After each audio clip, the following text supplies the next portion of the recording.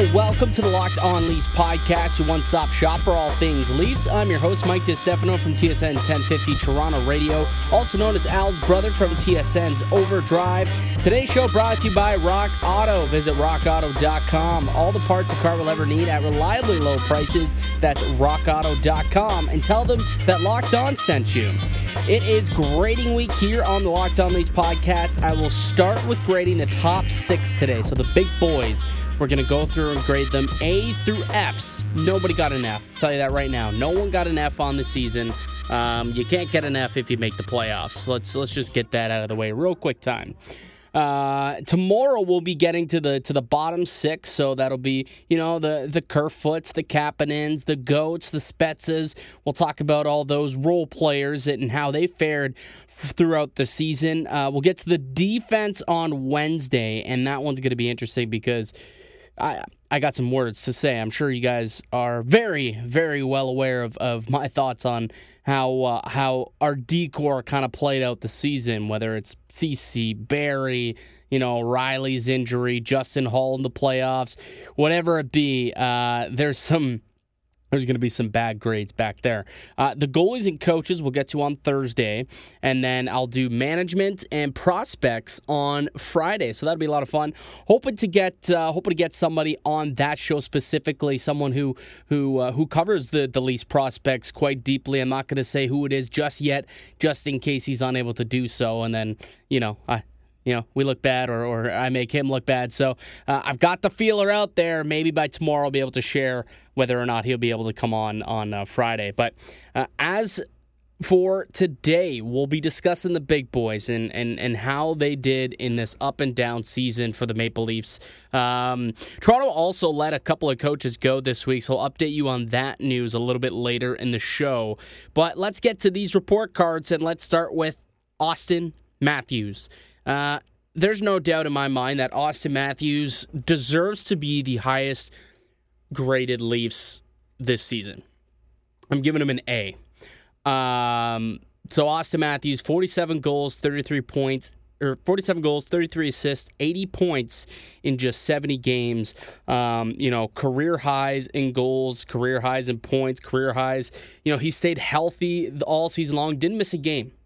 And that was something that was huge. And I'm going to go back and find out what our over-unders were at the beginning of the season, because obviously, we did over-unders. We had some fun with it. And I guess the season's kind of went a different way. So the over-unders are kind of weird because now it's a shortened season. But regardless, I'm curious to see where I was on Auston Matthews' injuries, because I'm pretty sure I probably went with over for missing like 10 or 15 games or something like that, if I recall. So I'm going to have to go back and dig out that audio and try and see if I can find it. We'll just take a look at the over-unders in general, but that'll be for next week because we got to do our report cards this week. So Auston Matthews, can't say much more about this guy. He had an absolutely outstanding season from start to finish. There weren't many nights where he wasn't the Leafs' best player. He was one goal away from a 3-way tie for the Rocket Richard Trophy, like 47 goals in 70 games. And if he would have got one more goal this season, just one, all he needed was one more lucky bounce, one more shot that beat the goaltender, and he would have been in a class with David Pastrnak and Alex Ovechkin, and he would have himself some hardware this year. I do firmly believe that at some point in his career, Auston Matthews is going to win a Rocket Richard. I think he proved this season that he has a lethal shot and he can score goals at will, and I believe that he will do that at some point in his career. Wasn't able to do it this year because of, the stoppage and all that. But anyways, I digress. He would have broken Rick Vai's single-season goal-scoring record for the Maple Leafs at 53 goals. Would have been just the 4th Maple Leaf to have a 50-goal season. All of this, of course, cut short by COVID. But not just in his offensive game. He took massive strides in his defensive game. And this is why I was so excited about Matthews' progression this season, okay? First of all, face-off draws. He got a lot better in the dot this year. And if you're going to be a number one center on a team that wants to contend for a cup, you got to win face-offs. And that's what he did. Winning 55% of his draws on the year, which is super important for a guy when you stick him out there on important points of the season or important points of the games, expecting him to win you a draw so that you could set up for a game-winning goal on numerous occasions, and he was able to come and do that for the Maple Leafs. But, after Sheldon Keefe took over the bench, he started to play a much stronger two-way game. He was a puck hound from pretty much like the new year on, I would say.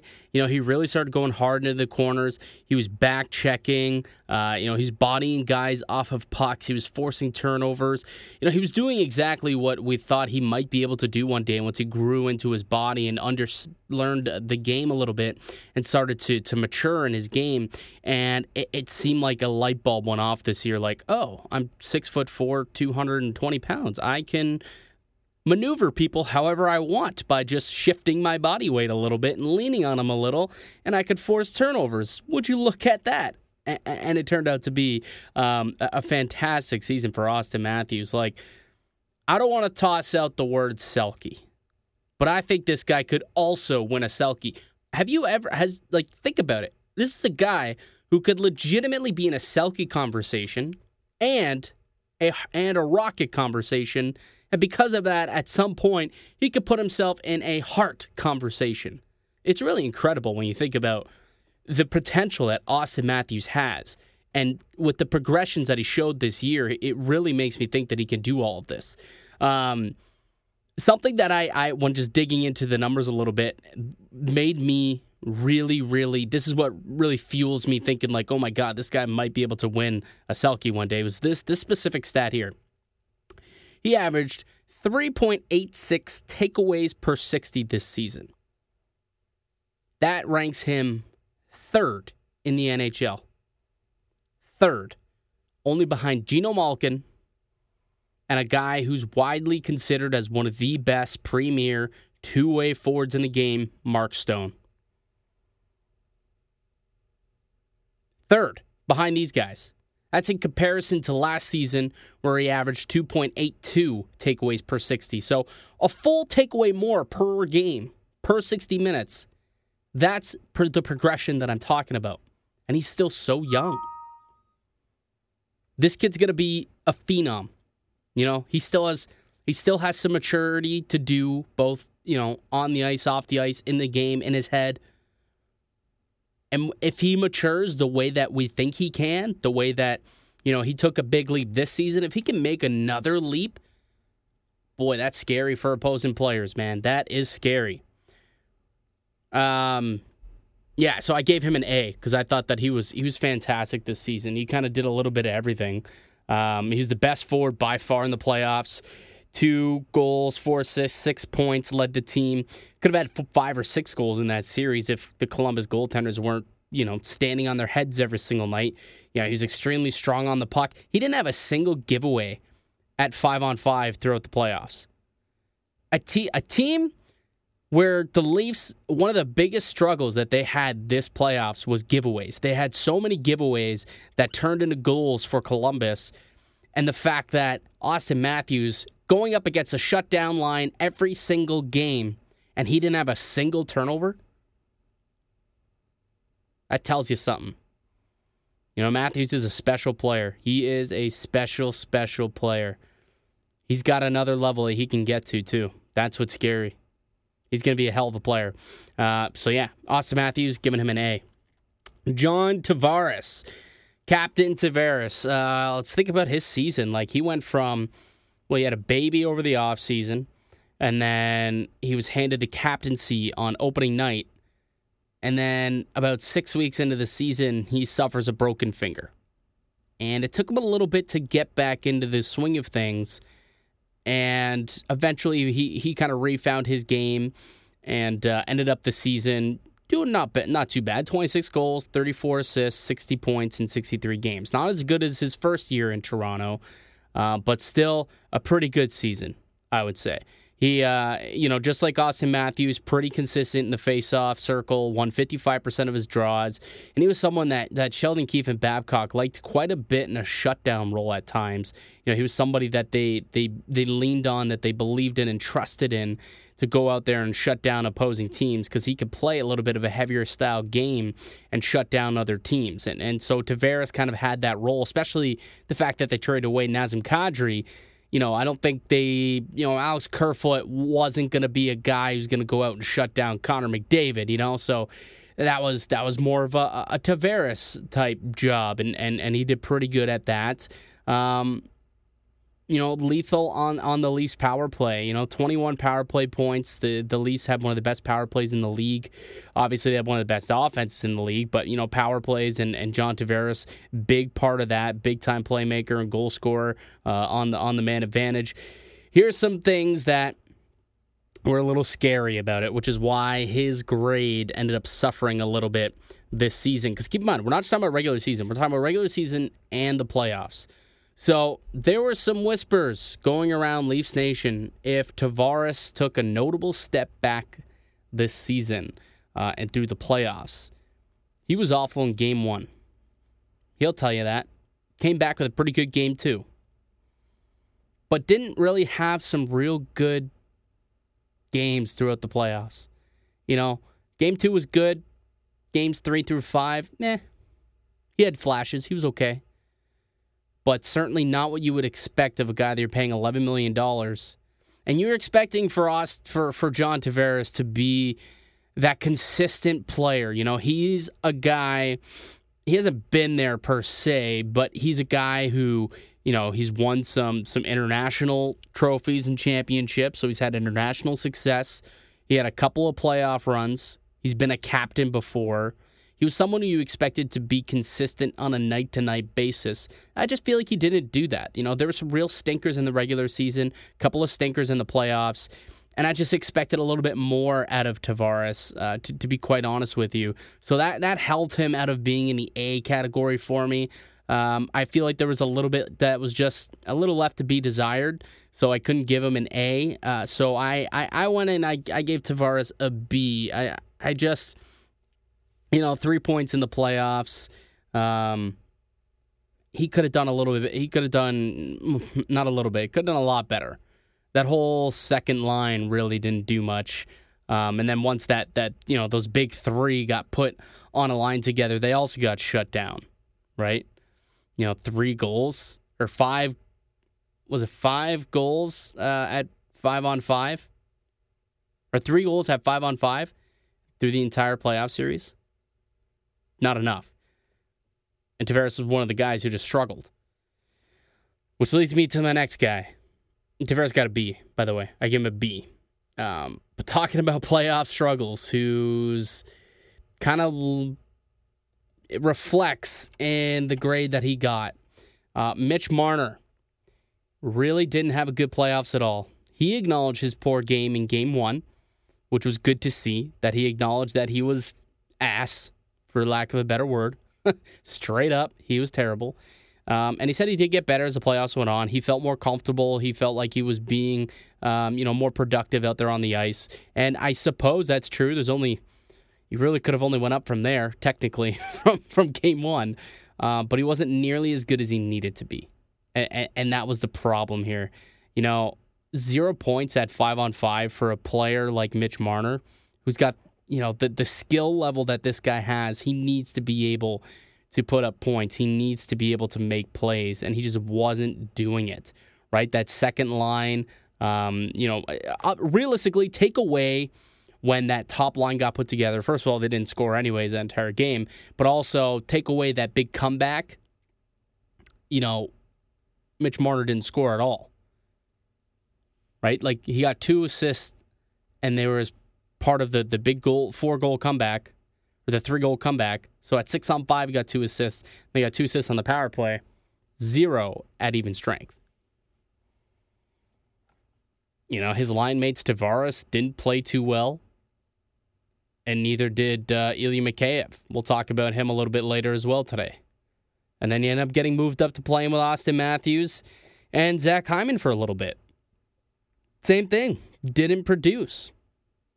So an awful playoffs for Mitch Marner brought his grade down significantly. And you think about it, he started off the season in a big-time contract standoff with Kyle Dubas and didn't end up signing until, I think it was the second day into camp. So he didn't even technically break camp with the team.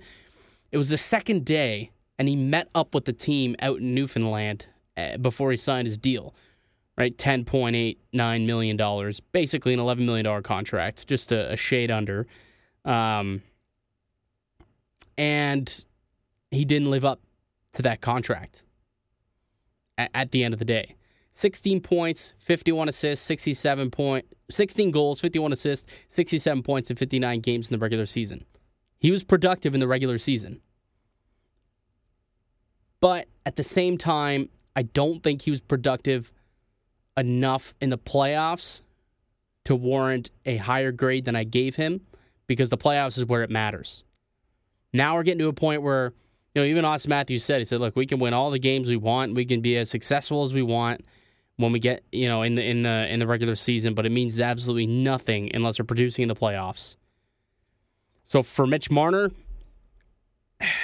I hated to have to do this to my mans, and this could be some recency bias.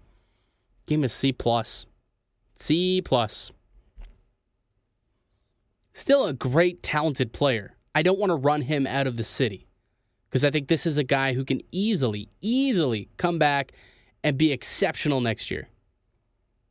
Set this world on fire next year. Be a Patrick Kane-esque type player for the rest of this duration of his contract. I can see it. The skill level's there. It just wasn't there this year, and it was not there in the playoffs. Therefore, gave a C+. All right, we'll take a quick break, and then when we return, we'll finish up the top six with Nylander, Hyman, and Ilya Superman Mikheyev. All right, welcome back to the Locked On Leafs podcast. I am your host, Mike DeStefano. You can check me out on Twitter at Mickey_Canuck. Also, check out the show's Twitter at Locked On Leafs. So let's get down to the rest of these top six players.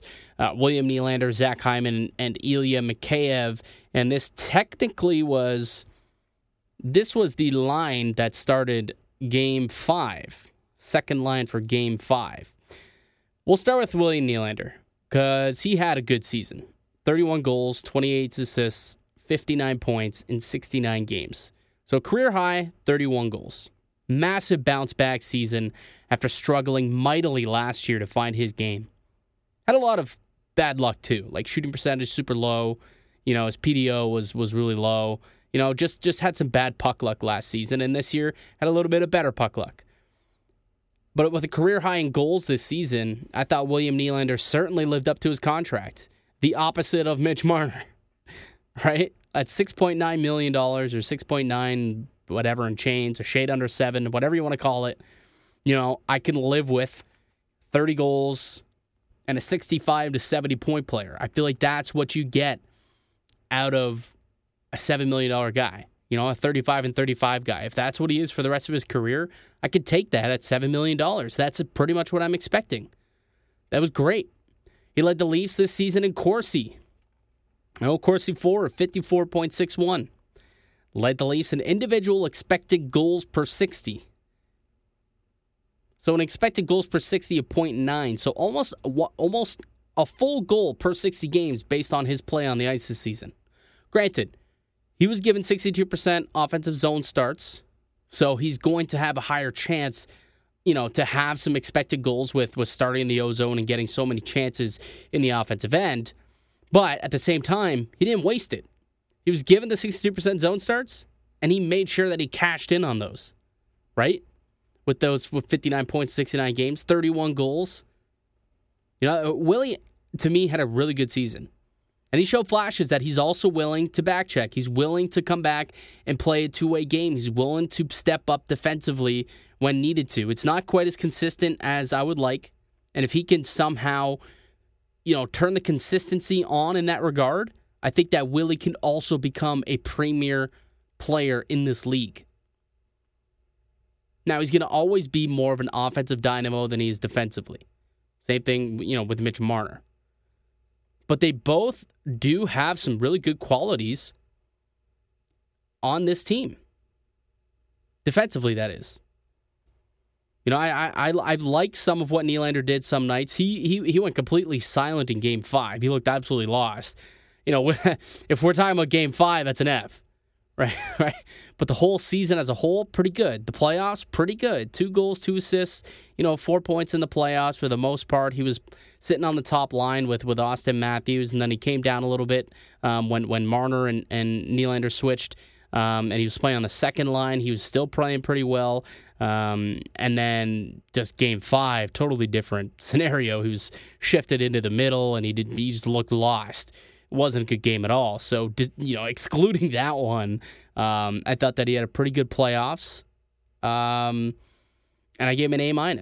I thought Willie certainly, the bounce back season he had after last year was huge. The mental toughness to come back after that and put last year in the rear and focus on this season. And he just kept going and going and going. Terrific year for Willie. I think an A- is certainly what he deserved. Zach Hyman.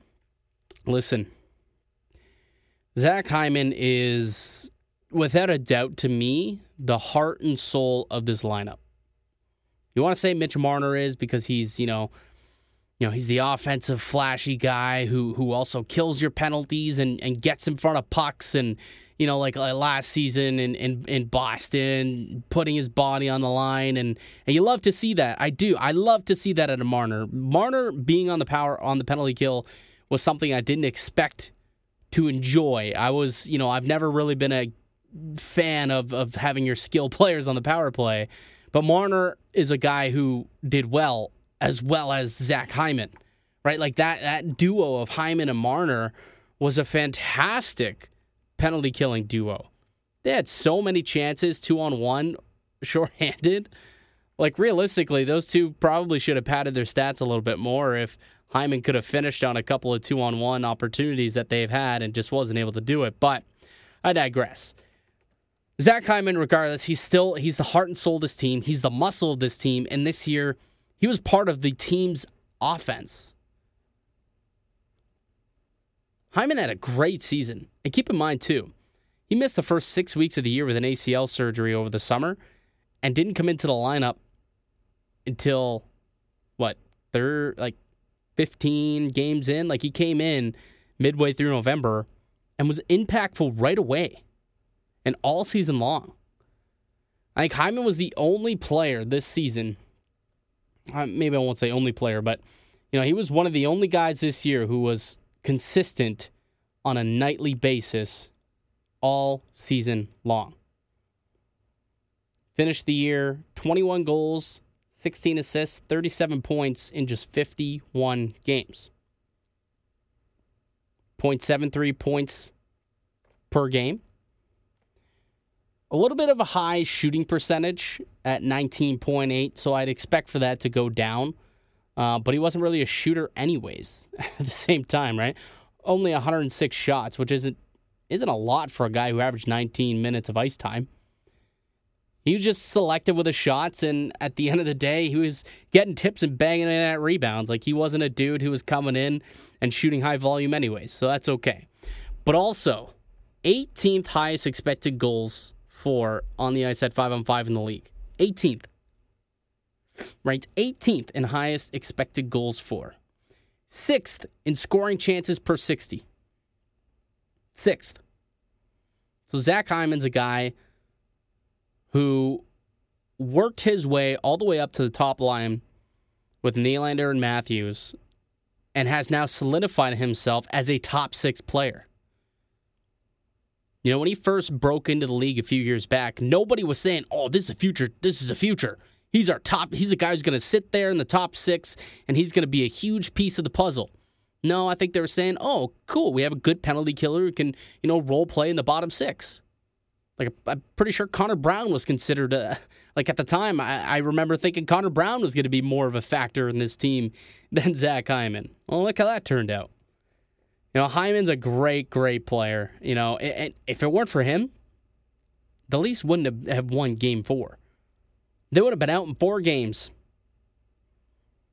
The effort that he showed in that big comeback against Columbus in Game 4, and they were down 3-0 with a couple of minutes to go.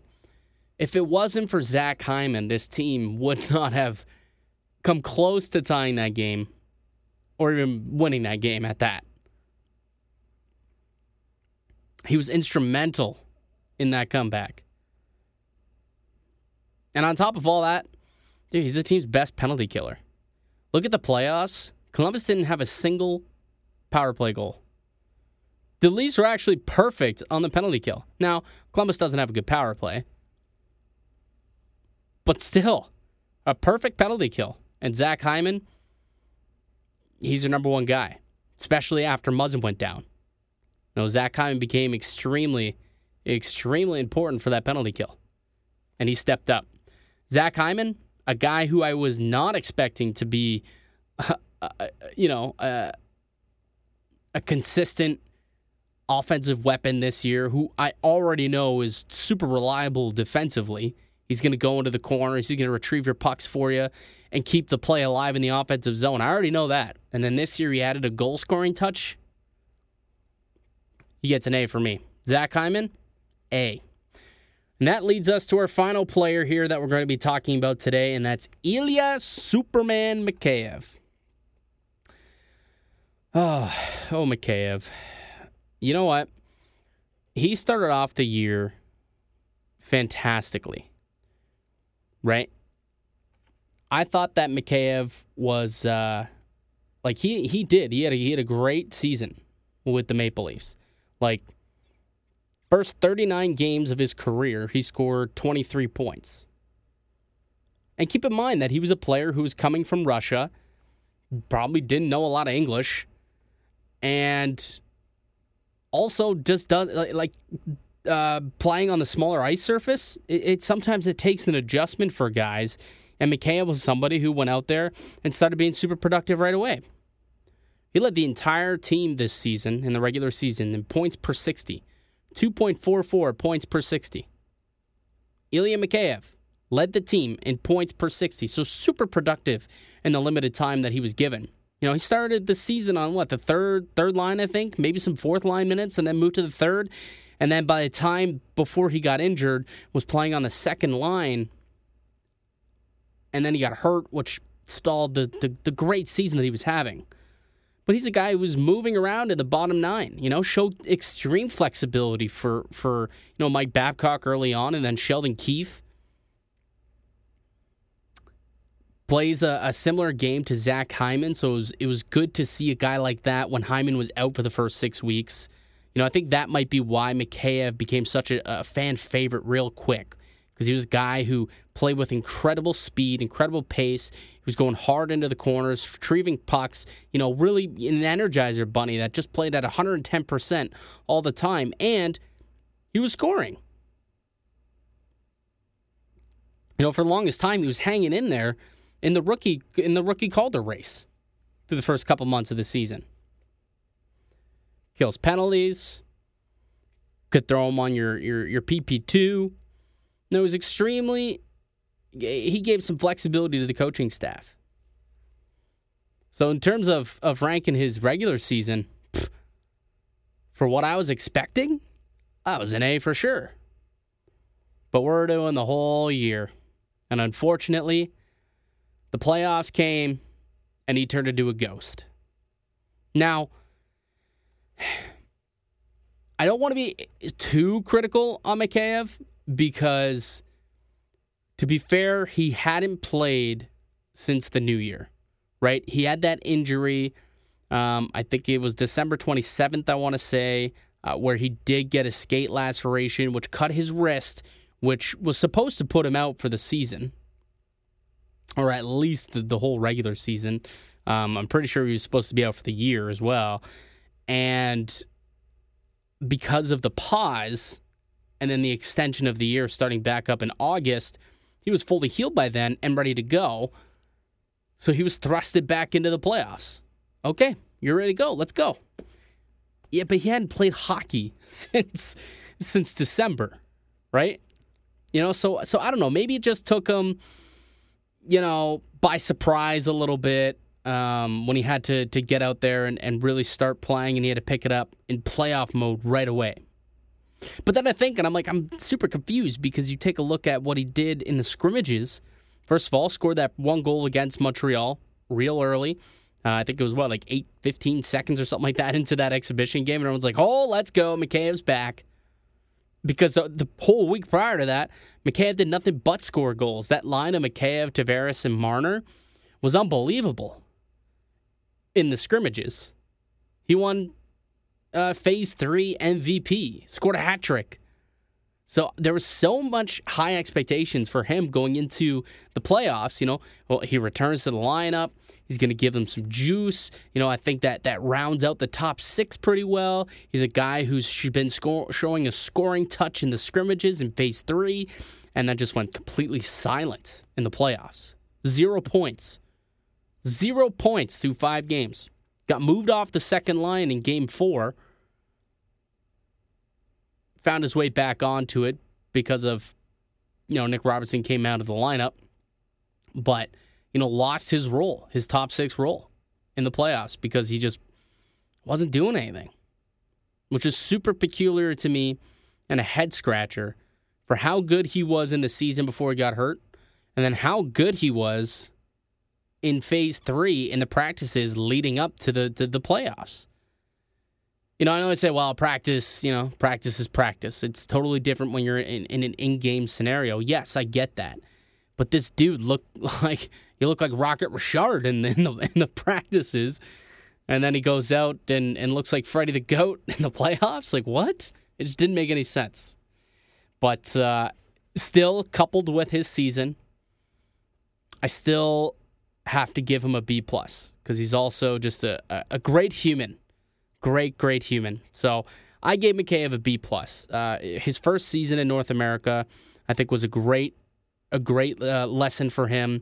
And I think that if he could take his struggles that he had in the playoffs and kind of learn from it going into next year, I think that's going to help him and help this team going forward, right? He's he's an RFA, so they're going to have to get him locked up, and they will. I think Mikheyev, they believe, is a piece going forward. Whether he's a top 6 guy, a third-line guy, remains to be seen. But he's a player who could provide some really good depth, both defensively and offensively. I think ideally he's probably a third-line winger for this team. That's ideal. Because then he's a depth piece who has the ability to go up and down your lineup, and that's all you can ask for out of a third-line winger. But a B+ for Ilya Mikheyev. All right, real quick, we're going to take one more break, and then when we come back, I'll tell you all about the latest Leafs news and which coach has found themselves out of Toronto. And we'll tackle that in just a moment. All right, welcome back to the Locked On Leafs podcast. Mike DiStefano still with you. Okay, real quick, we'll talk about the Leafs. Not so much letting a coach go, but a coach deciding to leave Toronto. And we knew this was coming. So I guess I teased it as if this was breaking news. But if you'll recall, Paul McFarland actually had accepted a head coaching position with the Kingston Frontenacs of the OHL. Paul McFarland, assistant coach of the Leafs, came in under Babcock and led the power play. So he's actually gone. So he now officially left today or yesterday. Officially resigned, stepped down, turned in his key to go become the head coach of the Kingston Frontenacs. And we wish him well. Good luck, Paul. Hopefully, this is your step. One day you want to become a head coach in the NHL. I would imagine, being the head coach of an OHL franchise isn't your MO here with this move. Most people who take a bit of a demotion from the NHL to either junior or the AHL to be a head coach and run your own bench is because they have aspirations to one day be a head coach in the NHL. And again, just have the experience to run their own bench, and they can fall back on their times when they were in the O or in the A. That's just what happened. Sheldon Keefe, he ran the bench in the OHL, then he moved up to the AHL, and now he's in the NHL. It's just kind of how it goes. Sometimes it's better to be a head coach in a tier down than an assistant coach in the National League. Just the way it goes. So good luck to Paul McFarland. Hopefully we get to see you back in the NHL at some point. Toronto boy, wish nothing but success for you. The next part of the equation is now we have to find a replacement for Paul McFarland. And there's one name that has been tossed around by a couple of media members here in Toronto. Lance Hornby, I believe, is the man from the Toronto Sun who first said something, and it's kind of piqued the interest of a lot of media here in Toronto.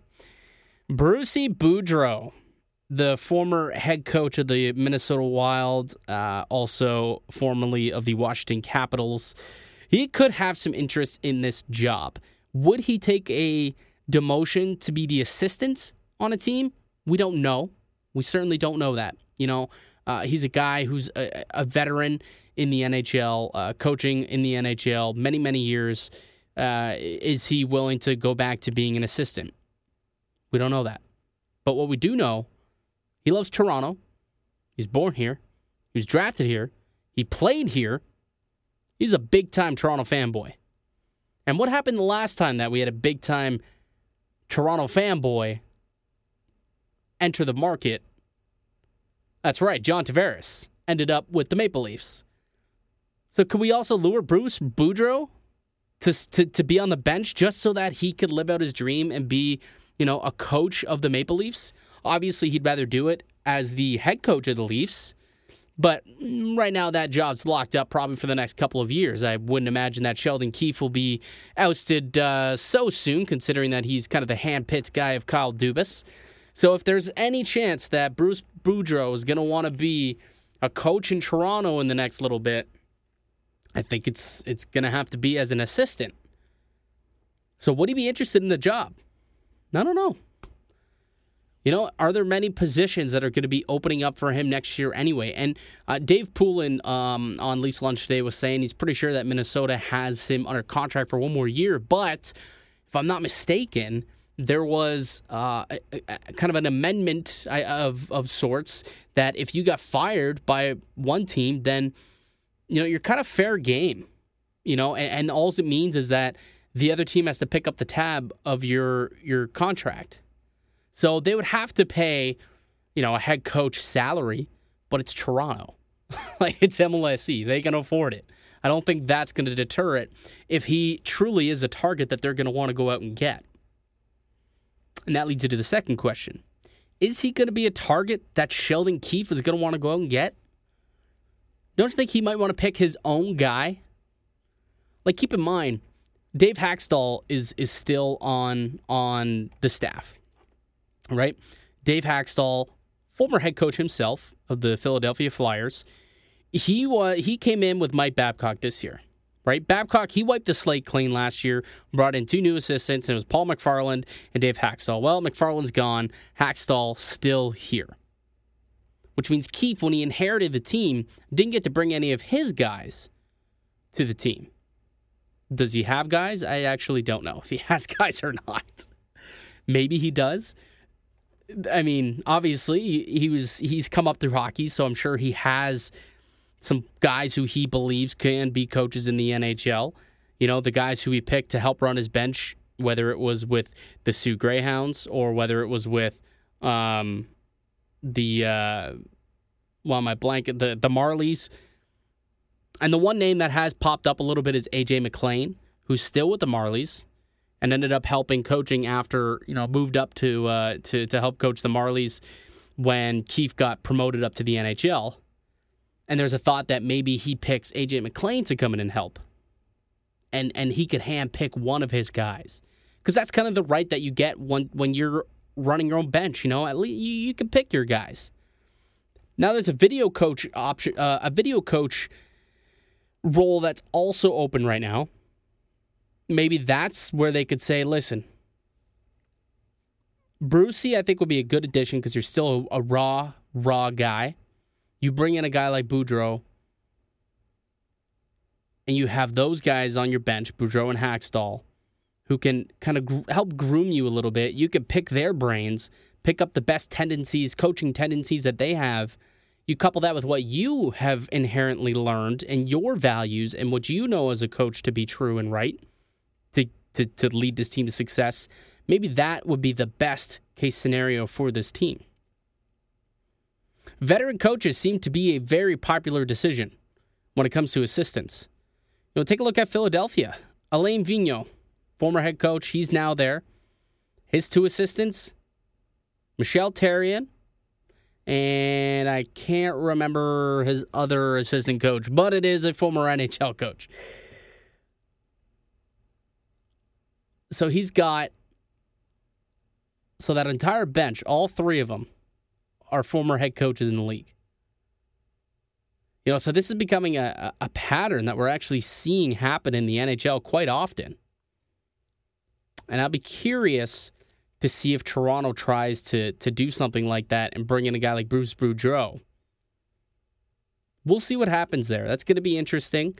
I don't know if we're going to end up seeing it now. This might be a much later into the summer hire for them. They probably want to get their players under contract first before they even get to the coaching vacancy. You got guys, Mikheyevs, they got to get under contract. Got to figure out what they want to do with Travis Dermott.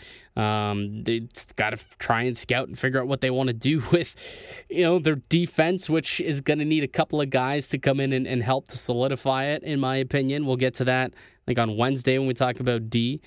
But in terms of coaching, yeah, there's an assistant coach job that's open in Toronto. Could it be Bruce Boudreau's? Perhaps. Does he want to come here? We don't know. But it's an interesting proposition. Yeah. So we'll see what happens. All right, that's going to do it for us here today on the podcast. I'd like to thank you for listening and supporting the show. You'd subscribe to the Locked On Leafs podcast on all podcasting platforms and receive daily Leafs content. Follow the show on Twitter at Locked On Leafs. Follow myself at Mickey_Canuck. If you want some more hockey talk, be sure to check out the Locked On NHL podcast, where myself and 4 other Locked On hosts chat about what's going on in the hockey world that week. All right, that's going to do it for us here on the podcast. Thanks for listening, and till next time, keep it locked right here on Locked On Leafs.